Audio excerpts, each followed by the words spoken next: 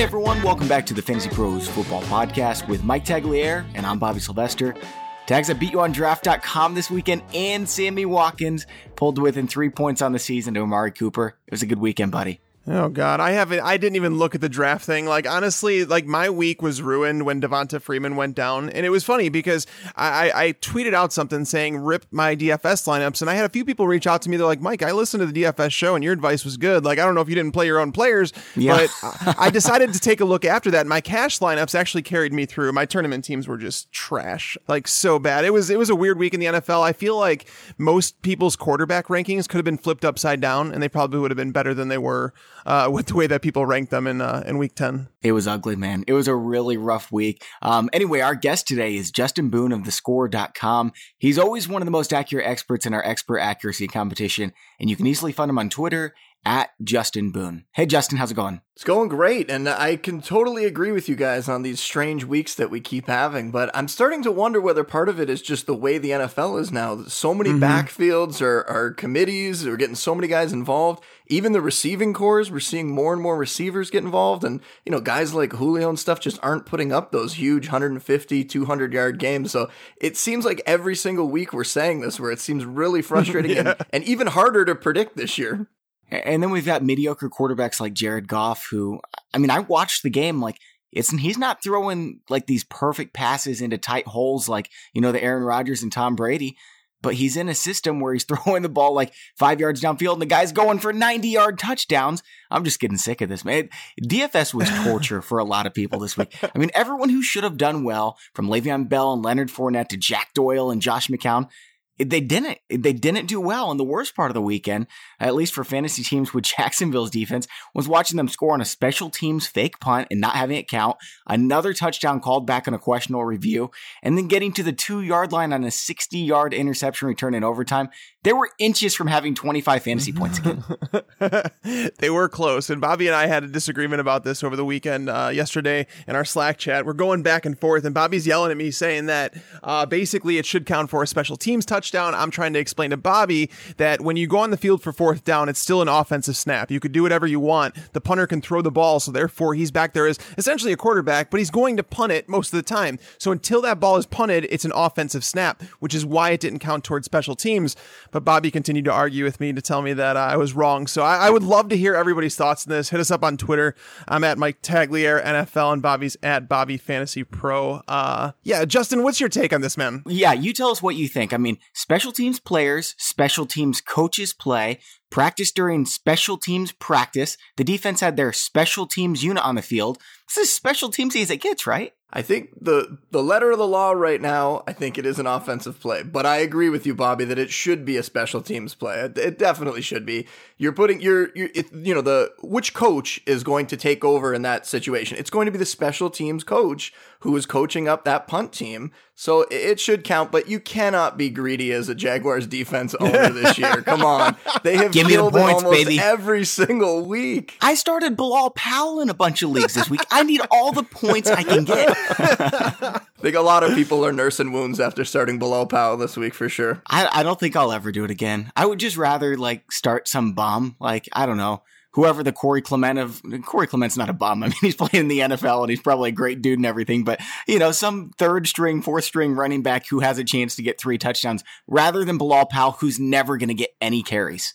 Yeah, no, it was a really rough week in the NFL. I mean, there were some chalk players that went off, like AJ Green did what he was supposed to, but going back to the studs, how Justin, you mentioned the Julios, they're not going off for the 150 yards, 200 yards, but I started writing up, I started going through the games for this week, and Antonio Brown, if he doesn't go for 100 yards and a touchdown, if not 2 touchdowns this week, I give up playing fantasy football. I will legitimately give up. He plays on Thursday night at home against the Titans secondary that just allowed AJ Green and Brandon LaFell to go nuts.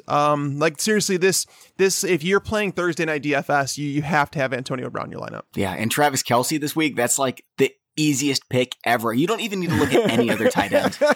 It seems like a Garrett Selleck is my dude. That guy is awesome. And Bobby, I'm sure you've seen the interview after the game where they said, about your long touchdown catch. And he said, well, I heard I was a fantasy sleeper, so I had to come through for my owners. I saw that. I was so happy because I had Garrett Selleck in 90% of my DFS lineups. Yeah, man. Got to root for those guys. Let's talk about injuries. Devonta Freeman went to the locker room after a hit from Anthony Hitchens. He was questionable to return. They ruled him out. I don't know if he's going to be in concussion protocol or... Is he in concussion protocol right now, Tegs? They're saying that he is almost automatically out already for this week. And I think the reason it comes back to is because the Panthers, when they played them back in week 9, I want to say, who was it on the Panthers? Someone tweeted out saying that Devonta Freeman, and it's a player on the defense, he said Devonta Freeman wasn't just concussed now. He was concussed in the game against them, and that he didn't get pulled from the game. And he said that he hopes the best for Devonta Freeman's health. And now there's news coming out today that this game is not going to be played until Monday night with the Falcons, and that Devonta Freeman is almost already ruled out. So that's a scary thing. It seems like it's a very touchy situation. So I would definitely plan to be without Devonta Freeman this week. And Justin, for the rest of the season, where does Tevin Coleman rank for you? Like, is he an RB1 now? Because he's going to be a workhorse with Freeman out, right? Concussions have been really hard to predict, right? Sometimes you have guys like CJ Fedorowicz, who's out for, 8 weeks, IR. 10 weeks, Yeah. Put on IR. Yeah. And he's back now, but guys that are out for months with a concussion. And then we have some guys that somehow make it back within a week. So it's a tricky injury to predict. But for as long as Freeman's out, and we've talked about this, I think even the last time I was on with you guys earlier in the season, we talked about this. Tevin Coleman is right up there with the Derrick Henrys as a guy who is a league winner, a potential league winner, if that starter is out. And now we're going to get to see what he can do. They're still going to work in. He's not going to get all of the carries. They're still going to work in Teron Ward probably, which they did on the weekend. But Coleman now moves into that RB1 territory in a year where there's not a ton of guys that are getting those kind of workloads, those 20 plus touches a week. And now he's set up to get that. So, I'm looking at him for sure as a top 10 play this week. And for as long as Freeman's out, and obviously we want Freeman to get back, hopefully that happens soon. But Agreed. Hopefully he also takes enough time to get back and get right and doesn't rush himself back so that he can, because, there's two sides of this. There's the people that have Tevin Coleman on their team that have been waiting for Devonta Freeman to go down. And then there's also the Devonta Freeman owners who are probably in a decent spot and getting ready for the playoffs. And now they've just lost their RB1, and it didn't necessarily handcuff He's been struggling those two. anyway. He's getting like 10 carries a week. Yeah, well, and where you drafted those guys, you don't necessarily have them both. It's not necessarily an obvious handcuff situation. So if you have Coleman, they'll definitely get him in your lineup as an RB1 and a safe RB1 this week. Absolutely. Yeah, so we had a few other injuries. Will Fuller out with a rib injury. Rob Kelly with a knee/ankle injury. Not really sure what was going on there. And it looks like P. Ryan's going to get another chance sprinkled in with Chris Thompson, obviously. Yeah, no, Bobby, I'll let you know. That broke actually just like not long ago where they said Rob Kelly has a high ankle sprain and an MCL sprain. So he's going to miss. Probably done for the year. I would say he's at least out 2 to 4 weeks. For running backs, that's a really bad injury to have. So Samaje P. Ryan, I'm sure we're going to talk about him today. But yep, that's definitely I guess we an have to, but I don't really care to talk about him. And then the other injuries we need to talk about here, Aaron Jones. He hurt his knee a little bit, and then Ty Montgomery re-aggravated his ribs. Justin, what are you seeing with this Packers backfield? Like, do you think these guys are going to be out for a while? Is this the Jamaal Williams show now? Or are they going to scrape together some snaps and just be another split backfield situation? Well, this was already a scary backfield heading into this week when we thought it was going to be Aaron Jones and Ty Montgomery splitting. A couple weeks ago when it seemed like Aaron Jones was coming on, it looked like, all right, we finally have a guy, potentially another one of those RB1s to get going. Didn't work out like that. And now we're looking at a situation where not only did Aaron Jones go down, Montgomery also goes down. Aaron Jones is going to be out, last I saw today, 3 to 6 weeks, I believe. He's going to be sidelined. So that puts you right in, fantasy playoffs. And already, like I just mentioned, he was splitting touches. So it wasn't like he was an automatic fantasy start to begin with. Montgomery's injury, I haven't seen much on it today, so we'll have to keep an eye out for practice reports, but it seems like he's got another rib injury, maybe re-aggravated the one he had, so it wouldn't be shocking to see him miss at least a week, maybe a couple weeks. And I don't know if you guys want to get right into Jamaal Williams now, but let's do Jamaal it. Williams, yeah, he's my number one pick of the week. Is going to be the starter, but we're talking about a couple guys this week, P. Ryan, who you just mentioned, Jamaal Williams, guys who I don't think are great talents. And Bobby, you said earlier, anybody who makes the NFL, obviously they're an excellent football player. We're not disparaging that whatsoever. Of course, yeah. When we're looking at fantasy, you want as much elite talent on your team as you could possibly get. And, I think we saw some things from Aaron Jones to suggest that, maybe moving forward next year when Rodgers is back, he could be an elite talent. Even Ty Montgomery, he can't stay healthy, but he's done some things when he's on the field that you can be confident in him as a fantasy starter. Jamaal Williams hasn't. Going back to the preseason, he had the chance. He got drafted before Aaron Jones did. They put him into that number 2 role. I was somebody that in the preseason, heading into the preseason, was really excited about him because I figured that Montgomery probably wasn't going to be able to stay healthy all year, and he hasn't. And I thought Williams would get the first chance to get that job, but he really fell on his face in the preseason. He didn't get much going. He hasn't been able to break big plays. And we saw the same when he got into the game this week. 20 carries for 67 yards. He had one catch for 7 yards. Those aren't great numbers. Those aren't numbers that you can really get excited about. It turns him into someone who you're hoping that he falls into the end zone. You're hoping that he gets a touchdown. And in an offense led by Brett Hundley, it's not nearly as exciting. So while I have him high this week, I have him as my number 2 pickup this week. It's mostly as a guy who I think can come in and just give you serviceable numbers. I don't think there's not many people like an Alex Collins or an Orleans Darkwa. Yeah, maybe even slightly below that, but that kind of production. He's not going to jump up into the RB1 range in my mind, just because we haven't seen it from him. I would be stunned to see him deliver those kind of numbers. But Mike, I'm curious what you guys think as well. So Jamaal Williams, I'm actually a fan of his talent. I think he is. Me too. I think he's talented. I think he's a really hard worker. But this is you mentioned it in your piece there, is that you said it's a Brett Hundley led offense. It's not an Aaron Rodgers offense anymore. Yeah. And that's the thing. The reason that we were attacking Jamaal Williams or Aaron Jones in the preseason is because we wanted the running back attached to this high scoring offense. This is an offense that's struggling to score 20 points a game. The Bears defense is not anything close to what it was supposed to be to start the year. I want to say they've lost 3 starters on their defense, and they were all to the front 7. So it's not the same defense they're used to fielding. Now, Jamaal Williams, 20 carries, 67 yards. It wasn't anything ideal, but when you go through and look at Ty Montgomery this year, when you look at Aaron Jones this year, outside of one game apiece where they broke a few long runs, they haven't really been much either. So I just think it's this entire team, the offensive line, they lost Brian Bulaga for the year. There's so much going on here, and you want a running back tied to you want a high volume running back for sure, but you want a high scoring offense attached to him as well. The problem with Jamaal Williams, the reason that I don't have him as a top 2 pickup this week is because we know he's going to get the start this week, and it's against the Ravens. The Ravens, with Brandon Williams back on their defensive line, are a different Ravens team. They're the one that we remember last year. Over the last 2 weeks that they've played, or 2 games, I should say, because they had their bye, they've only allowed 90 rushing yards on 36 carries. And that was to DeMarco Murray, Derrick Henry, and Jay Ajayi. So it wasn't like they were playing bums, like it was Frank Gore or something like that. This is a tough matchup. I'm with you.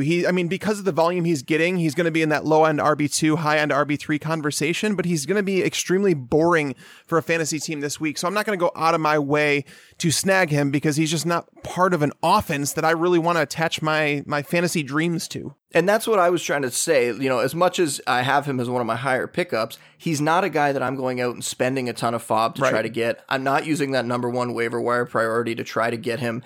Williams is a guy who he can do everything well, right? And he's a solid runner. He can catch passes, and he's good at pass protection as well. But he doesn't really stand out to me in any of those areas, and I don't see him stepping in and having that 150-yard game or something. And at this point in the year, that's what I want. And we're dealing with injuries at this point in the year as well, right? We talked about before, the Devonta Freeman owner is probably going to be looking for someone to throw in there, and that's where I think these guys like Williams or Pirine could step in a desperate situation. You need someone to throw in there, but they're not going to give you the upside that you could get from some other guys from some stashes. So it depends. The situation of your fantasy team at this point in the year, it really depends on what you're looking at. We're trying to go sort of a blanket approach here where we're covering everyone.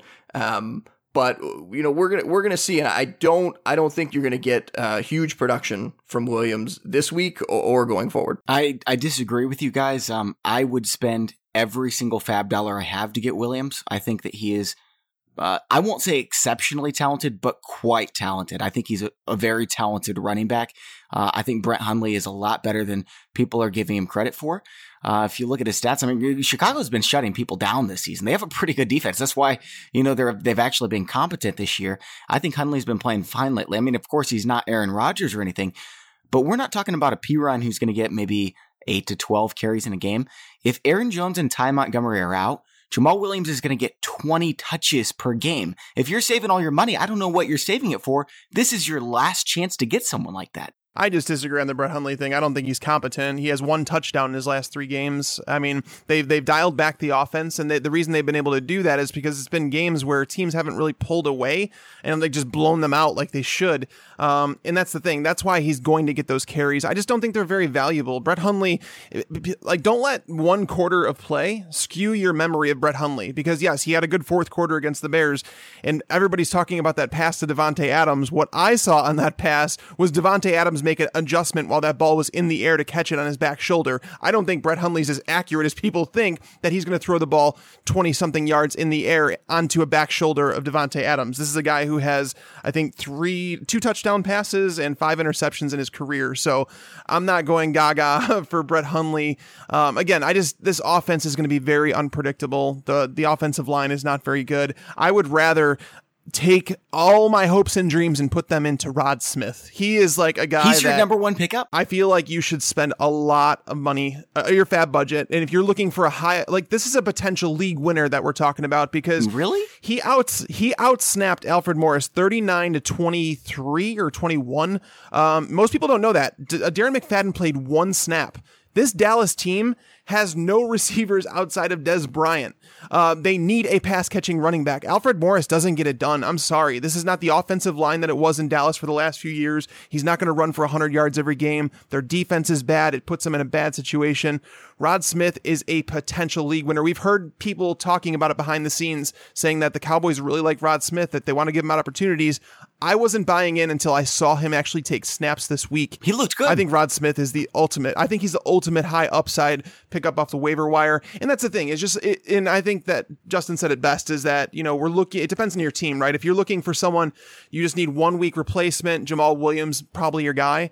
But if you're looking for someone like a bench stash that you're hoping that can potentially help you win a fantasy championship, I think Rod Smith is the guy I would rather grab. I mean, yeah, he played a lot of snaps because they were losing. He played 100% of the passing snaps. But Morris played 70% of the first and second down snaps? What's Smith's ceiling? Are you ever comfortable starting Smith? If Alfred Morris continues to go out there and plays mediocre football, they're going to go to Rod Smith on first and second down too. They're not going to be shy. They want a workhorse running back. Think about it. When has Dallas ever done a timeshare? Did it work last week? No. They want someone to carry the load, which is why I wanted to know who it was, McFadden or Smith. And after that game, I feel more than confident saying it's Smith. McFadden's definitely droppable, but Smith is the guy that I think they want to win the job. And Alfred Morris is just a guy. He was a guy that was entering his prime as a running back, as a free agent. He didn't garner much interest. He's been sitting on the bench for a couple years. I don't think that the Cowboys defense is good enough for them to run the ball as much as people think they can. So Alfred Morris is not Ezekiel Elliott. Was Rod Smith drafted? Rod Smith, I think he was an undrafted free agent. Okay, so Alfred Morris rushes for 1,600 yards as a rookie, 1,000 yards each in the next 2 years, and he's a guy. But Rod Smith, who's not drafted, he's not a guy. He's really good. Well, Arian Foster was undrafted too. Okay, yeah. I mean, I watched Rod Smith play. He looks really good. I'm just saying, I don't think Alfred Morris is a guy, man. I think he's solid. Justin, what's your take on Alfred Morris? We're also talking about where they are in their careers right now. That's true. Yeah. And, Morris coming into the league maybe had a little more pop in his step. Right now, just looking at the eye test, I think you can see that Rod Smith is the one that has the pop. Rod Smith is the one who seems like maybe he can make some plays and get downfield. And, one thing that I feel like's glossed over a little bit is that Tyron Smith was out last week too. So that really kills that offense completely. We saw all the sacks that they gave up. We saw the running game not be as strong. So perhaps if Tyron Smith gets back into that lineup, maybe that improves the running game. Maybe Morris can do something. I do still think they're going to go to Morris next week. I don't think that Rod Smith is going to take over, but I completely agree with Tag. He's your number 1? If there's a guy in this backfield, he is not my number 1. No, I have him at number 4, but he's a guy, and once again, talking about where you are with your team, he's a guy looking towards the fantasy playoffs. He's a guy that could win you a league. They're going to give him a chance in my mind. I think they are going to give him a chance, and we'll see if he can do anything with it. But with Tyron Smith back in that offensive line, that will help them. Whether that helps Alfred Morris then step up and do something next week, we'll see. But I don't think Morris has that much going for him. It was a pretty disappointing performance. He really gained all of his yards on one drive, really. I think he had 40-something of his 50-something yards on one drive, which was pretty disappointing. And the Eagles are another tough matchup. And if Morris struggles again, I think we're going to see them start to work Smith in some more. And like I said, looking at the fantasy playoffs where they have some really good matchups, the Giants, who have completely given up on the season, it seems like, and the Raiders, who are not good against the run game, those are weeks 14 and 15 for the Cowboys. So that's a good call. If you can make sure that you have that Cowboys running back in those fantasy playoffs, those first 2 weeks, it really could pay dividends, and I think Rod Smith is going to be the guy, not Alfred Morris, that has a better chance, at least, of erupting and of being that fantasy starter for you later in the season. So you've got him number 4. I've got him number 5. Tags has him number 1. Tags, how much are you willing to spend on him? Rod Smith, I mean, I don't think you need to spend more than 15%. Okay. And the reason I say that is because there's a lot of people who don't pay attention as much as like we do. Like you know how you scoffed at picking up Rod Smith, is talking about it though, and learning about the snap counts, knowing that Alfred Morris, even if you look at the splits with and without Robert Griffin III, he really struggled without an option quarterback. This goes back to even, in his time in his prime, he really struggled without Robert Griffin. That was like something that I always noticed, but nobody seemed to know. But Rod Smith, knowing the snaps, knowing the defense, knowing that Philadelphia, Justin, you hit it on the head, man.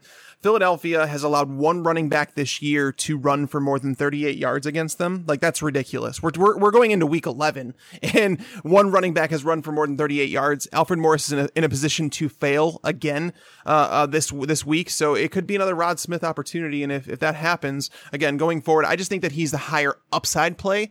And I also think that Rex Burkhead could be in the conversation to be picked up over Jamaal Williams. Really? Okay. Yeah, and that's who I have. That's my number 1 this week is Rex Burkhead. Wow. Okay. I want to hear this, but before you tell me about it, I want to tell you about the sponsor of today's show, Leesa Mattress. This weekend, my toddler had some trouble sleeping back-to-back nights, and as a parent, I'm sure you know how that goes. I ended up in his bed for the majority of the time and didn't sleep very well. I woke up this morning sore all over and realized if I'd been sleeping on my Leesa mattress, I'd still be feeling great. It really is the most comfortable bed I've ever slept in, and America agrees because Leesa was the fastest growing e-realtor in 2015 when everyone found out how comfortable their mattresses were, told their friends and family. You can try it out for yourself because they offer everyone 100 nights risk-free and with free shipping. We've got a promo code for you.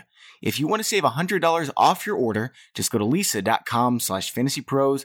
That's Leesa, LEESA.com/fantasypros for $100 off your mattress order. All right, break it down, Justin. How much are you willing to spend on him too? All right, a big thing for me, I would spend big on him. I would spend 50+% of my fab budget. Wow. I would use my number 1 waiver wire priority to get Rex Burkhead. And here's why. We saw something huge this week, and that was Mike Gillislee inactive, right? That's been the big thing. When they're trotting out all 4 of those guys, it really makes it tough, one, to predict, but it also makes it tough for any of them to get enough snaps to be completely fantasy relevant. We saw Dion Lewis step up. He scored 1 week. Early in the season, Gillislee obviously had those touchdowns, but he's done nothing since. And so now we're looking at Rex Burkhead coming back, healthy, them coming off a bye, and Burkhead gives them, one of the big things that I think Belichick wants to be able to do is to disguise what they're doing.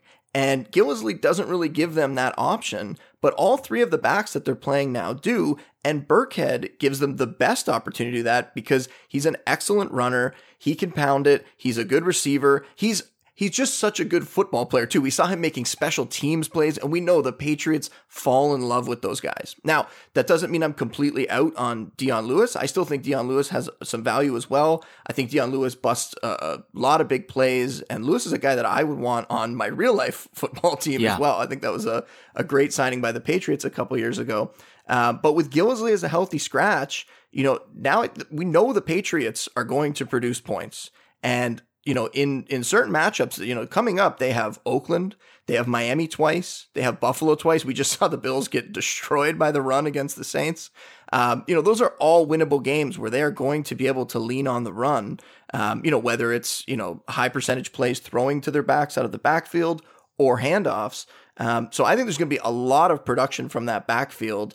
I think Burkhead is a guy who could step up. I think Burkhead is a guy who could become a league winner here and emerge as the best back there with Lewis still, factoring in. He outsnapped Lewis this week 36-21, which once again, another huge sign. So the only thing you could be scared about is going into that matchup, maybe the Patriots looked at it and decided we're not going to be able to run as well on Denver. Right. And, that for that reason, they made Gillislee inactive. Maybe they went to Gillislee and told him that or something. It's possible. But looking at it, the assumption of rational coaching and all that, Sigmund Bloom's always big on that. The assumption of rational coaching right now is that they are going to go with Burkhead, with Lewis, and with White a little bit, but White is probably going to take a little more of a back seat now because those other two guys are the best playmakers on that team now, in my opinion. I was going to say, so listen to this. So since week 4, this is James White's snap percentage since week 4. James White played 61% of the snaps in week 4, then 47%, 43%, 31%, 23%, and it bottomed out this week at 16%. No, and that's the thing is like I actually thought about the idea that they made maybe we're not going to be able to run the ball against Denver. Is that why they made him inactive? But the fact that James White played 11 snaps tells me the exact opposite. It's that they're moving in a little bit different of a direction. I think it does help Rex Burkhead that Chris Hogan has been out for a little bit, and like that's obviously going to help him line up as a wide receiver a little more. I think that's why he has seen 10 targets in the last 2 weeks. But I mean, when you're talking about a player like that you're picking up at this time of the year, you're just hoping for potential upside, and knowing that Rex Burkhead led the team in snaps this week is pretty massive. So if the chance that takes place, I mean, again, we want running backs attached to those high scoring offenses, and we know that the Patriots are that. So that's why I think Burkhead's a strong pickup. Hey, remember last week I brought up Burkhead over Danny Woodhead, and you said that I was wrong. Do you still like Burkhead more than Woodhead now, right? I actually have Woodhead higher. I think Woodhead is going to be a little bit. I just have Woodhead a little. I think he's a little more predictable. I have Smith number 1. I have Woodhead number 2. Burkhead 3, Jamaal Williams 4, and then P. Ryan 5th. But the reason I have Woodhead there, like I said, it goes back to a little bit of safety and what you're looking for on your team. If you're looking for an every week flex player, I think Danny Woodhead can fill that role. I think, looking at Buck Allen and what he's done this year, he's been a sufficient flex for the majority of the time. The only times he's not is just like in weird scenarios where it's like you could just tell they don't want to put him on the field. Danny Woodhead, it's a little concerning, I will say this. If I hear that Danny Woodhead by the time waivers run, because you have until Tuesday night to put in your waivers, if I hear that Danny Woodhead says he may not play, he doesn't know for sure if he's going to play week 11, I'm dropping him. I'm dropping him down below Jamaal Williams, maybe even below Samaje Perine, because if he's not ready to return after all this time that he's missed, I'm never going to trust him in my lineup. So there is some risk there. So I do want to find out more about Woodhead because he said there's a potential chance that he knows it's a process and that he may not be active for week 11. If that's the case, yeah, I'm with you. I was assuming that Woodhead would come back and be ready to jump on the field. And if he's not, then yeah, I'm definitely moving him down my list. I think this is going to make a lot of people mad. I want to go back to the Patriots really quick. I think Bill Belichick might be the most underrated coach in all of sports. You look at what he's done. First of all, he has changed the game of football. He won with defense. He won with 2 tight ends, one of which he used as a running back. He won with a deep passing game. He won passing it to a bunch of, Danny Amendola types. He's winning passing it to running backs. He wins every single way. It's incredible what's going on. Yeah, he's the best. No matter how good you think that Bill Belichick is, he's better than that. He is the best coach. Coaching matters 100% in football. Other sports you could do without managers, coaches, and stuff like that. Just look at Sean McVay and Jeff Fisher. Yeah, that's it's true. You look at what he's done with that team, but that's what I'm saying is coaching so matters in the NFL, and Bill Belichick he's special. He's hacking the game, really. He's looking, where can we win? Where can we find an advantage? The 2 tight end approach that he was one of the first to jump on that or really try to take advantage of 2 great receiving tight ends. Now you look at the field and you go, where can we get an obvious advantage? And if you have really skilled pass catching running backs who are going up against linebackers a lot of the time, that's a matchup that you're going to win most of the time. So it's really smart. And being a Bills fan, it has been awful to have to watch the Patriots be this good for as long as they have been. But you have to have all the respect in the world for Belichick. He is by far the best coach that the NFL's ever seen. I saw that ESPN's 30 for 30, which they always have these great documentaries, right? They're doing one on the two Bills, Bill Belichick and Bill Parcells, and I'm really excited for it. Like, more excited than I've been for any 30 for 30 ever, maybe. What's funny is that Bill Belichick is one of the most boring people like ever. Like he's like such like a guy's guy. But he has no time for nonsense. Like if you ask him a stupid question, he'll say that's a stupid question. I don't want to. Yeah, like he's just like that guy's guy. I don't know how else to explain it, but he's a very boring guy. I can totally appreciate what he does in terms of a coach, and even with Matt Castle coming in to take over for Tom Brady when he went down that year, and like seeing them go on. I think they won 12 games that year. It's ridiculous what they do year in, year out. So guys, before we continue, I want to take a moment to tell you about the other sponsor of today's show, SeatGeek. I've got the SeatGeek app on my phone, and it is by far the easiest way I found to shop for tickets. I can be anywhere, and with just a few taps, can instantly find seats. I took a look at SeatGeek's app this weekend to get my hands on some Grizzlies tickets for basketball to take my boys. They really want to go see an NBA game, and Memphis is the closest I can get to that. I mean, I guess I could go up to Chicago, but I try to avoid Chicago, sorry tags. But SeatGeek saves you time and money by searching multiple ticket sites to compare prices and find those amazing deals that you're always looking for. Plus, every purchase is fully guaranteed, so you can shop for tickets on SeatGeek with confidence. Make SeatGeek your go-to app for finding the best deals on every type of ticket, from sports and concerts to comedy and theater. Best of all, our listeners get $20 off their first SeatGeek purchase. Just download the SeatGeek app and enter the promo code FANTASYPROS today. That's promo code FANTASYPROS, all one word, for $20 off your first SeatGeek purchase. Download the app today. All right, guys, let's get back into the waiver wire discussion. I still haven't talked about my number 2 and number 3, and it makes me nervous that you guys haven't mentioned them yet, because maybe I'm missing something here. But Corey Coleman's coming back. He's going to find his way into a ton of targets, right? Oh, I was commenting on running backs when I was going through my list, but Corey Coleman. Okay, so where do you have Corey Coleman? I've got him number 2. I'd spend $15 on him. I mean, when he comes back, he's the only guy that I think you can guarantee is going to be a start virtually every single week at wide receiver. I have him at number 4. I mean, I do think he's worthy of a pickup, but my concern is that Deshaun Kaiser has regressed as a quarterback as the season's gone on. Like, I have zero confidence with a wide receiver catching passes from him. Like I said, it's so hit or miss. And it's not to say that Coleman, that the wide receivers don't play into that a little bit, but even the touchdown pass he had this past week, it was just an out. It was an out to Kenny Britt, and Kenny Britt's the one who made it happen after the catch. Deshaun Kaiser is just not very good, and now he's got a rib injury. I'm a little concerned there, but again, Corey Coleman is my number 2 wide receiver pickup. I have Josh Doctson higher still. Okay. Just because I think Doctson's ran into a couple tough matchups and it's skewed kind of like the view on him. But I do think Corey Coleman is a solid pickup, though. Justin, who do you have as your number 1 receiver? Is it Coleman? My number 1 receiver is Doctson.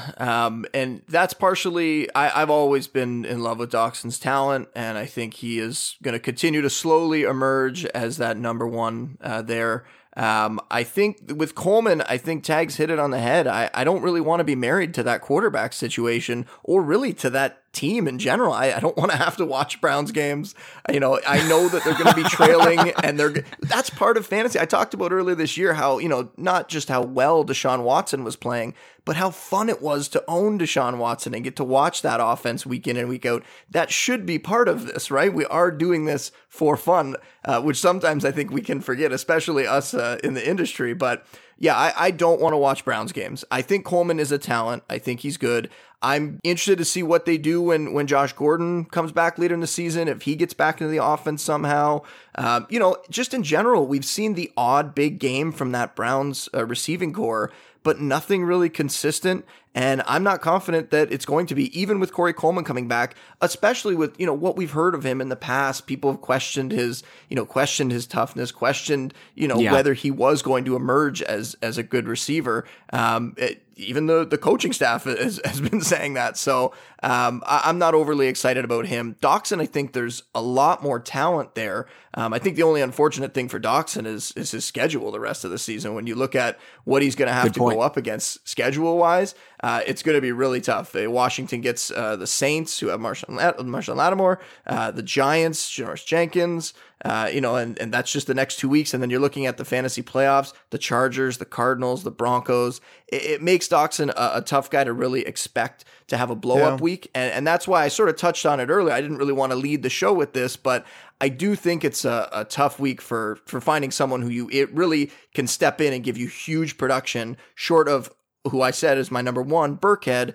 I really don't expect any of the other guys to step in right away and give huge production. I think you're going to have some, fill-in kind of guys, some replacement level players, and then you're going to have to go after some upside stashes. But Doctson's a guy who has the talent to be that number one. He's slowly coming on. He's making more plays, and he has the kind of talent that can overcome those matchups if it really starts to emerge. I don't think Corey Coleman does, so not overly excited about him. I actually have Coleman as my third. I have Marquise Goodwin above him as well. Okay. Yeah, I want to ask you this about Corey Coleman. Would you rather start him when he comes back or Marquise Lee? Because I think Marquise Lee's probably a wide receiver 3 or a flex play every single week. Yeah, he is. I mean, they've both got bad quarterbacks.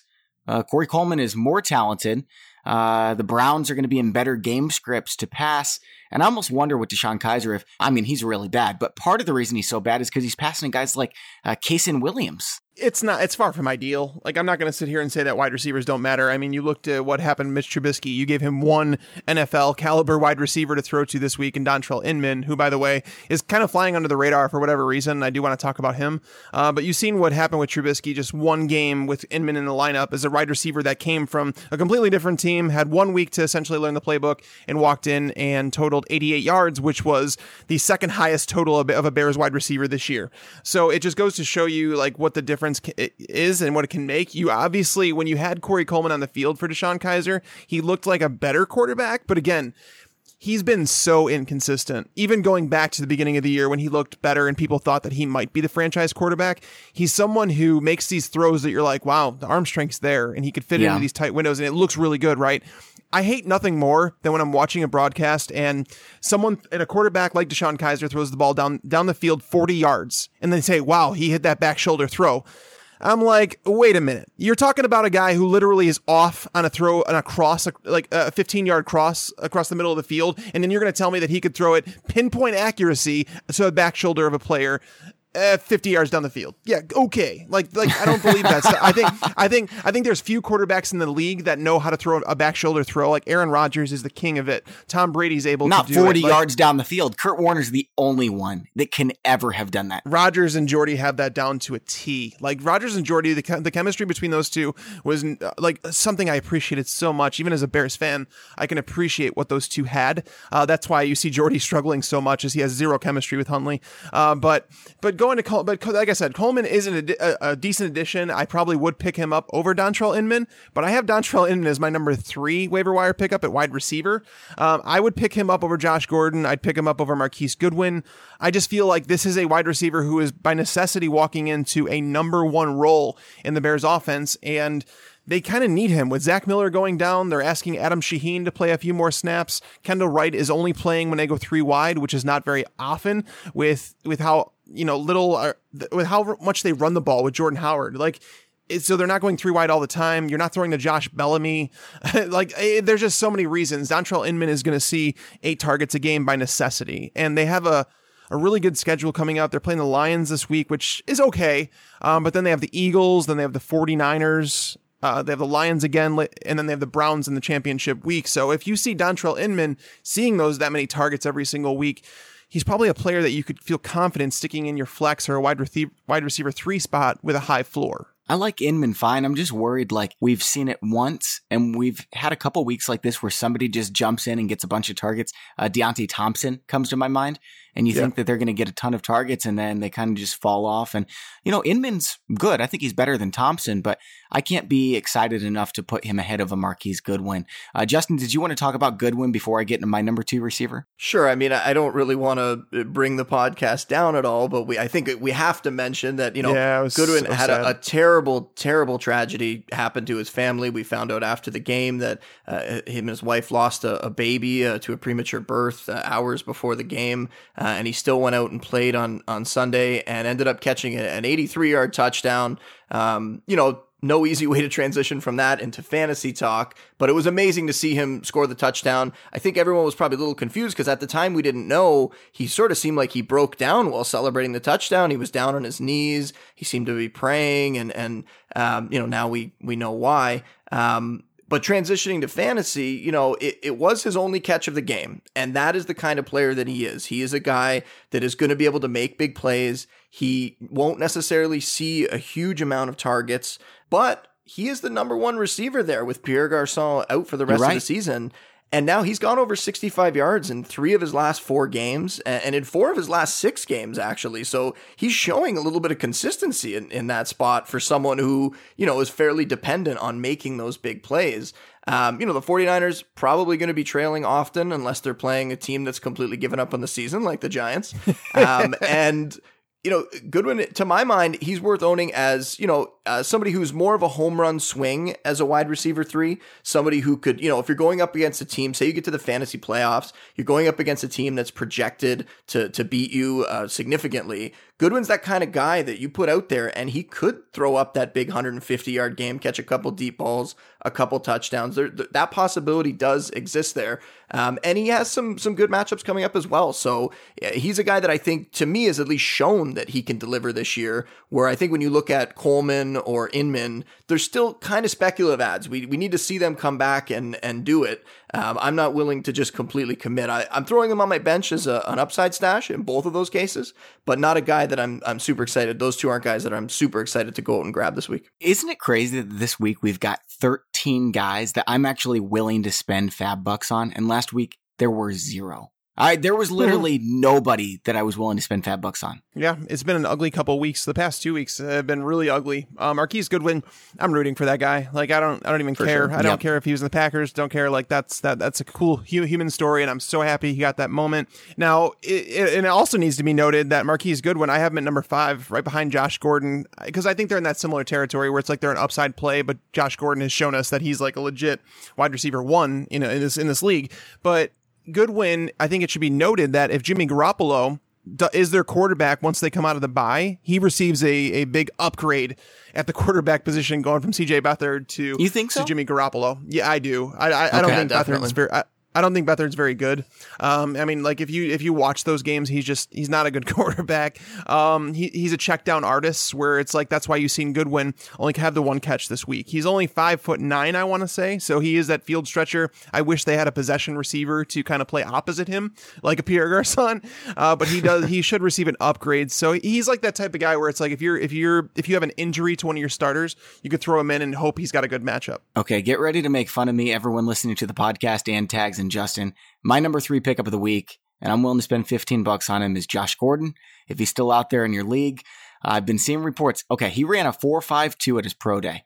Josh Gordon says he's by far the fastest he's ever been. He was clocked at a 4.30 at Browns practice the other day. The fastest he has ever been. We're talking about someone who had 1,600 yards before. He says his goal is to be the best wide receiver ever. And when you hear him say that, you don't think, oh, that's ridiculous. It's not like Robbie Anderson saying he can be the best receiver ever. This is someone who has the talent to be the best ever. And so I'm willing to spend money on him in case he happens to be a guy who gets 90 yards in the fantasy playoffs. Well, so Josh Gordon, very talented. Like I just said that. The potential's there. We know that. But be very wary of the players who are coming back from a suspension. I am very guilty of it myself with Martavis Bryant. I have been unwilling to let go.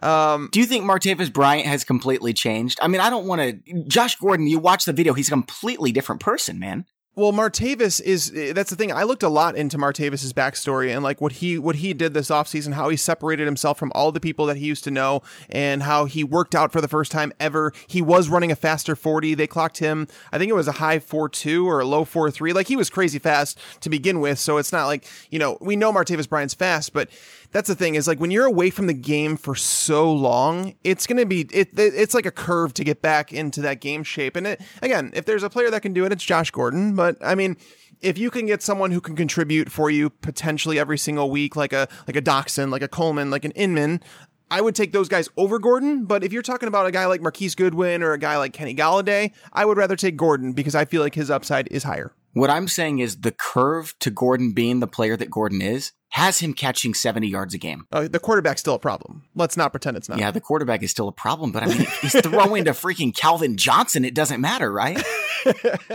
It's going to be an interesting. It's going to be an interesting situation to watch down the stretch if the Browns do bring him right back in and put him into the lineup. I think Gordon's a lot more interesting in keeper leagues and dynasty leagues.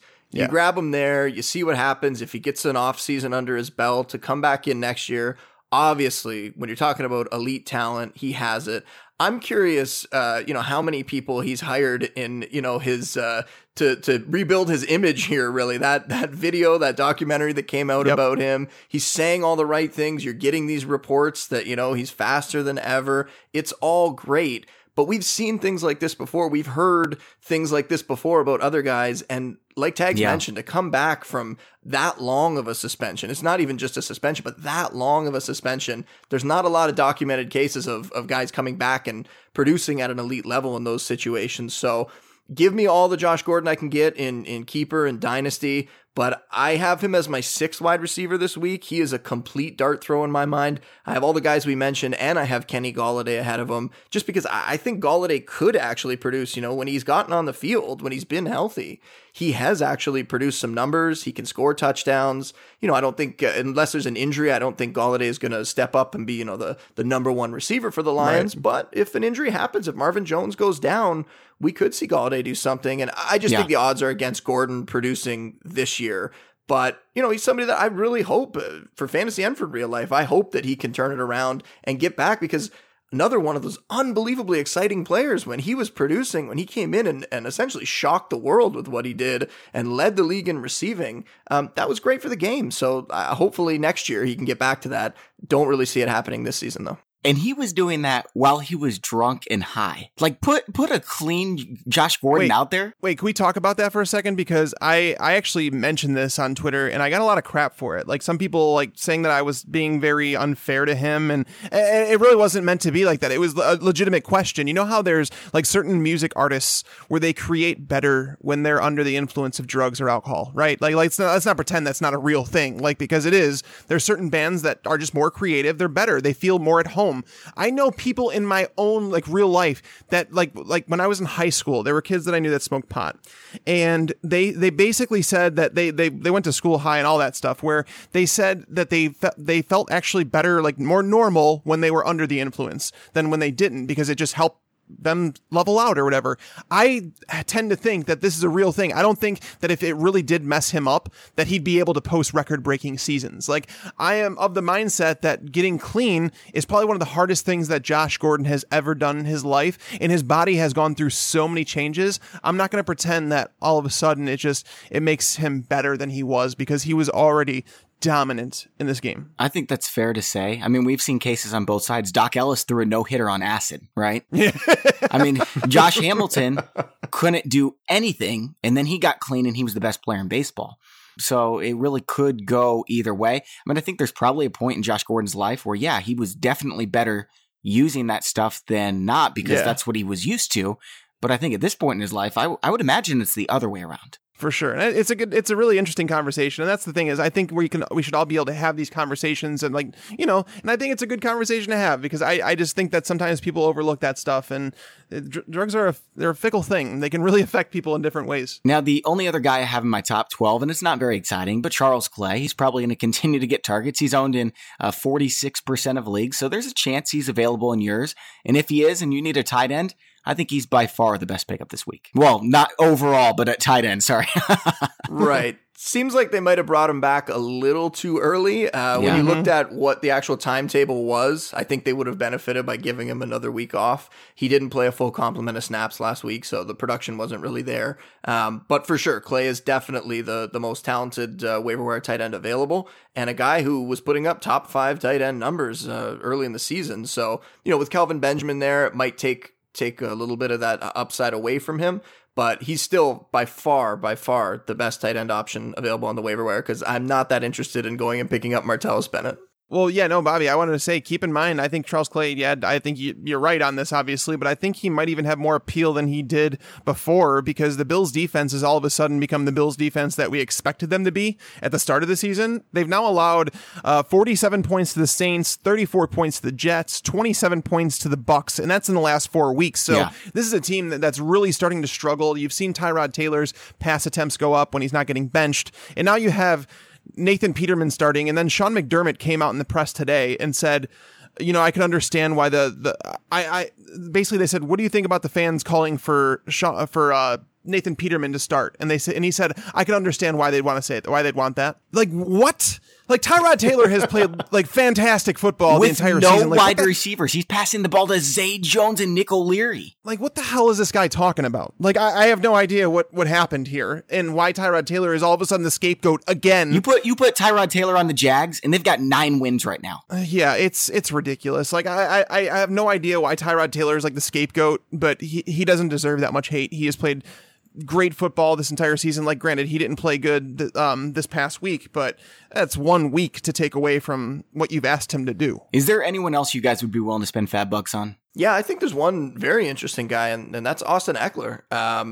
10 carries, 42 yards, 5 catches for 77 yards, and 2 receiving touchdowns. So, as the story goes here, so Melvin Gordon did not play very well. He pretty much got stifled against the Jags.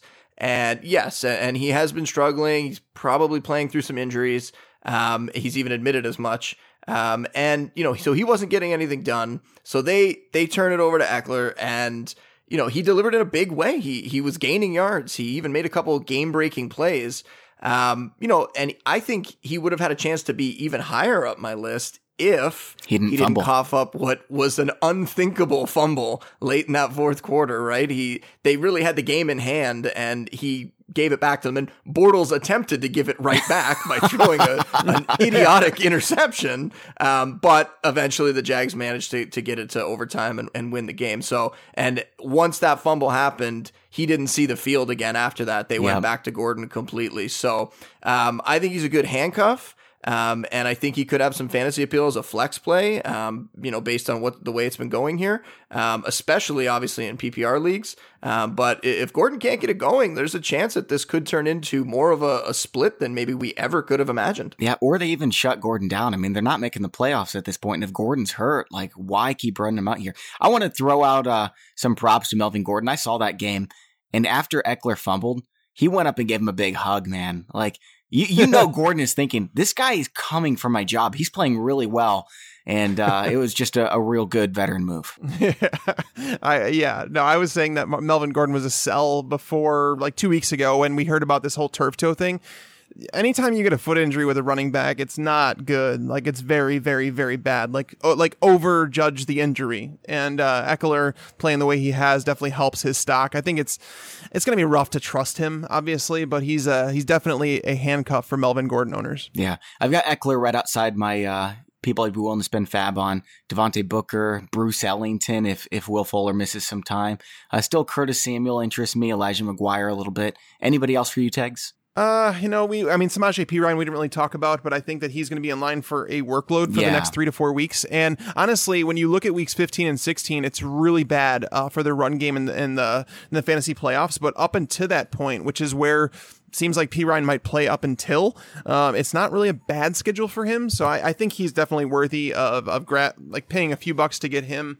But yeah, again, Rod Smith, I just want to pound that home, just saying that it's the definition of a guy that could potentially win you a fantasy league. So don't be afraid to go out there and spend some money, because we're at the point in the season, Bobby, we've talked about it before, is that we don't know if there's going to be another one of these players on the waiver wire ever again. The people that have upside, like Derrick Henry and, Tevin Coleman, those guys are owned. But someone like Rod Smith, who could deliver for you potentially as an RB1. Is this like The Awakening? I am not going to Christine Michael territory. This is not happening. If Rod Smith had been touted like 5 seasons in a row and hadn't happened, yeah, maybe. But Rod Smith, I do want to say that I watched every single Cowboys snap this preseason, and Rod Smith looked really, really good. Who looked better, him or Bryce Butler? Bryce Butler should have been starting over Terrence Williams. He's awesome, I stand by that. He's really good. Yeah, he does make some bonehead drops. Like, he seems to make all the fantastic fantastic catches. And like, oh, by the way, we didn't even mention that Redskins, what was his name on the Redskins? Harris. That play was awesome, man. Maurice Harris, I believe. Maurice Harris, yes. And if you haven't seen that touchdown, like go back and just type in Maurice Harris in YouTube, and that's the only highlight that'll probably come up because like nobody knew who this guy was, but he played more snaps than Terrell Pryor. Was that okay? No hyperbole here. Was that catch better than Odell Beckham's catch? I wouldn't probably go there just because the length of Beckham's touchdown and what it was, how hard it is to catch a ball going at that trajectory that fast. Like that's why that catch was so special. But it was right up there, man. It was phenomenal. Sterling Shepard made a great catch this weekend too, along the sideline. It was a one-arm catch. Like these athletes are crazy, man. Yeah, and D.D. Westbrook is coming back soon. I'm still excited about him. Is that who you were going to say? I was going to mention Westbrook, but I was actually going to go the other way with it. I was going to mention Westbrook as somebody that I think we should maybe throw a little bit of cold water on. Okay. He hasn't been able to, they haven't activated him. They haven't brought him back into that lineup. And, are we really trusting the Jags passing game? Are we really trusting Bortles to be able, Westbrook's a guy who could probably have a couple highlight plays. And like we're talking some great catches, he could probably break a tackle here or there and pick up some yards. But as a guy that I'm going to trust in my lineup, as a guy who I think is going to come in and become a consistent fantasy starter down the stretch, I'm not that excited. I think he's more of a highlight reel player and somebody that I think people maybe rushed out to pick up the last couple weeks a little too quickly. I've got him as my number 7 receiver. So same kind of thing. Like I probably wouldn't play him, but I'm picking him up now so I don't have to spend 60 fat bucks on him later in case he goes off. Yeah, I have him at number 8. So I'm with you guys to the most part, but but we might hear something. We heard earlier today that they said they are going to activate him. He's going to be ready to go this week. So that news came like legitimately right when we started the podcast. So that's something. But what it comes down to is Allen Hurns. Allen Hurns, if you miss that was a total team player move. Like he got hurt on one of his routes. It's his knee, and it looked like it was it looked like he was in a lot of pain. Yeah. He crawled to the sideline knowing that they didn't have a timeout to give. He saved the game, man. He did. He crawled out of bounds, and he left the stadium in a walking boot and crutches. So it's very possible that Allen Hurns does not play this game. And if Allen Hurns doesn't play, Keelan Cole and D.D. Westbrook are the ones that are going to step up and play those snaps.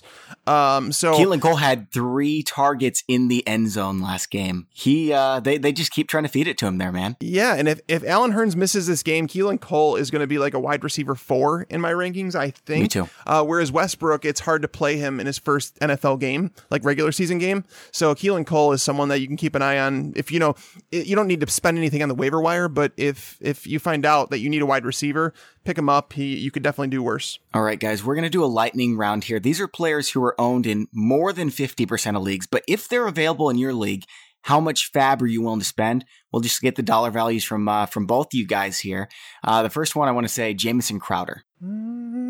I don't like their passing game schedule. So, I don't think you need to go overboard with him. 10% maybe. Okay. I would probably go up to 20 on that. When he's played and in recent weeks, when he seems to be maybe a little healthier, they're giving him a lot of opportunity. And even in some of those tougher passing matchups, I could see him doing something in the short passing game where I think those tough passing matchups could affect the deeper game with Doctson a little bit more. Yeah, I'm with you guys. Right about 10% from me. Kenyon Drake. This week, we're recording this on Monday during the day. This game tonight, I don't like him in. Carolina is super stiff against the run. Yeah. But I do like him going forward is like that.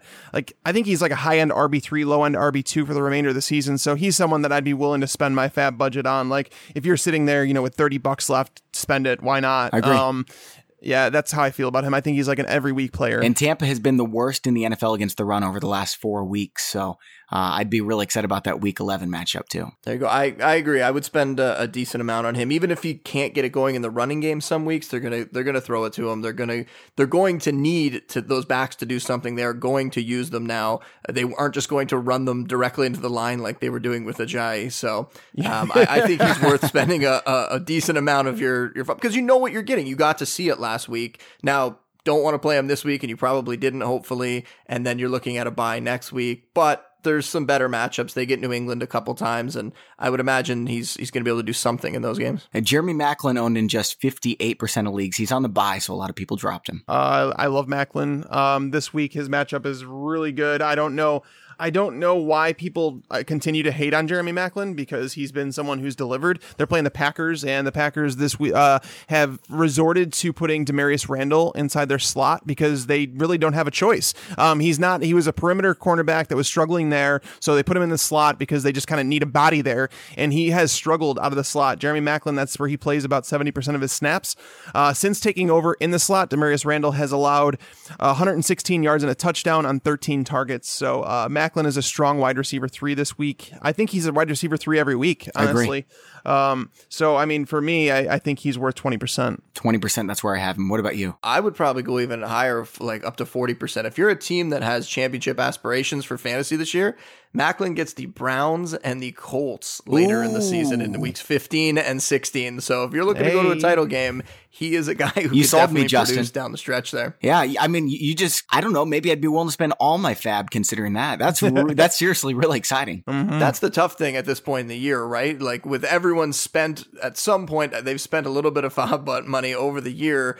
And now we really don't know what everyone has, the situation everyone's in. So it's more just, is it a guy that you're willing to go out and invest big in? I think Maclin's a guy that you should invest big in. Depending what you have, that's going to make a difference for what you're actually going to be able to bid on him. Yeah. All right, Greg Olsen. Oh, all of it. Me too. Yeah, I mean, once again, depends on your tight end situation. If you're a guy who has, Gronk or Kelsey, you probably don't need to spend it all. Yeah. You might have to, put those resources into another position. I still would, so you could flex him. For example. Yeah, I agree. For example, in one league, in one of my PPR leagues, I have Gronk and I picked up Olsen in part just to block. I don't want one of the other owners to be able to use him against me down the stretch, during the fantasy playoffs. So I went and picked him up, whether I play him in my flex or whether I just keep him on my bench. Sometimes if you have enough bench spots, you got to play defense a little bit like that as well. And you never know if Gronk's going to get hurt either. So it doesn't hurt to have someone like Greg Olsen sitting on your bench.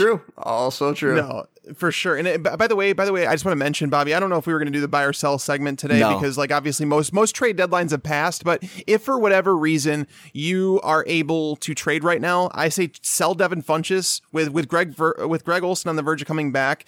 See what you can get. His target share was going to be massive without Olsen, without Kelvin Benjamin. Of course it's going to be when you have Curtis Samuel and Russell Shepard as the other wide receivers in the team. Knowing the relationship that Newton and Olsen have had, I expect Devin Funchess to come down into that wide receiver 3 territory rather than the wide receiver 2. Some people view him as. I just think I wanted to mention that. I know that they're playing tonight, but yeah. I think that's fair. I like that idea a lot.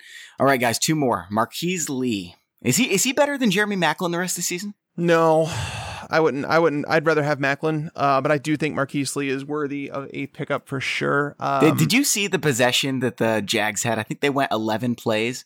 0 runs. They threw the ball 11 straight times with Bortles. They weren't smart. That game, by the way, I watched a lot of that game, and that game reminded me of 2015 and 2016 Jaguar football. Oh, it was ugly, man. It was so bad. I can't believe they won it. Yeah, they didn't deserve to win it. Marquise Lee made a bonehead penalty, too. It was funny. I was laughing really hard. He was dancing right in the guy's face because he just got blasted, man. It was such a cheap hit, but they won, so I would have been mad if they lost. Yeah, but yeah, he's like a wide receiver 3 basically every single week. Can't pay attention to what happened to Allen Hurns, knowing what his injury is. We don't know that, but Marquise Lee is definitely, he's right. He's a tier below Maclin, but he's really close. I 100% agree there. All right, guys, last one, David Johnson. Wow, what do you think, Justin? I have not invested anything to try to pick up David Johnson or get David Johnson. I find it really unlikely that he is going to come back this season for some reason. It is possible. So if you have the bench space, go for it. I don't know that you're really going to have to be fighting against other owners. If he's not owned at this point and he's still on your waiver wire, $1. You probably don't have to spend much. Yeah, you probably don't have to spend much to get him.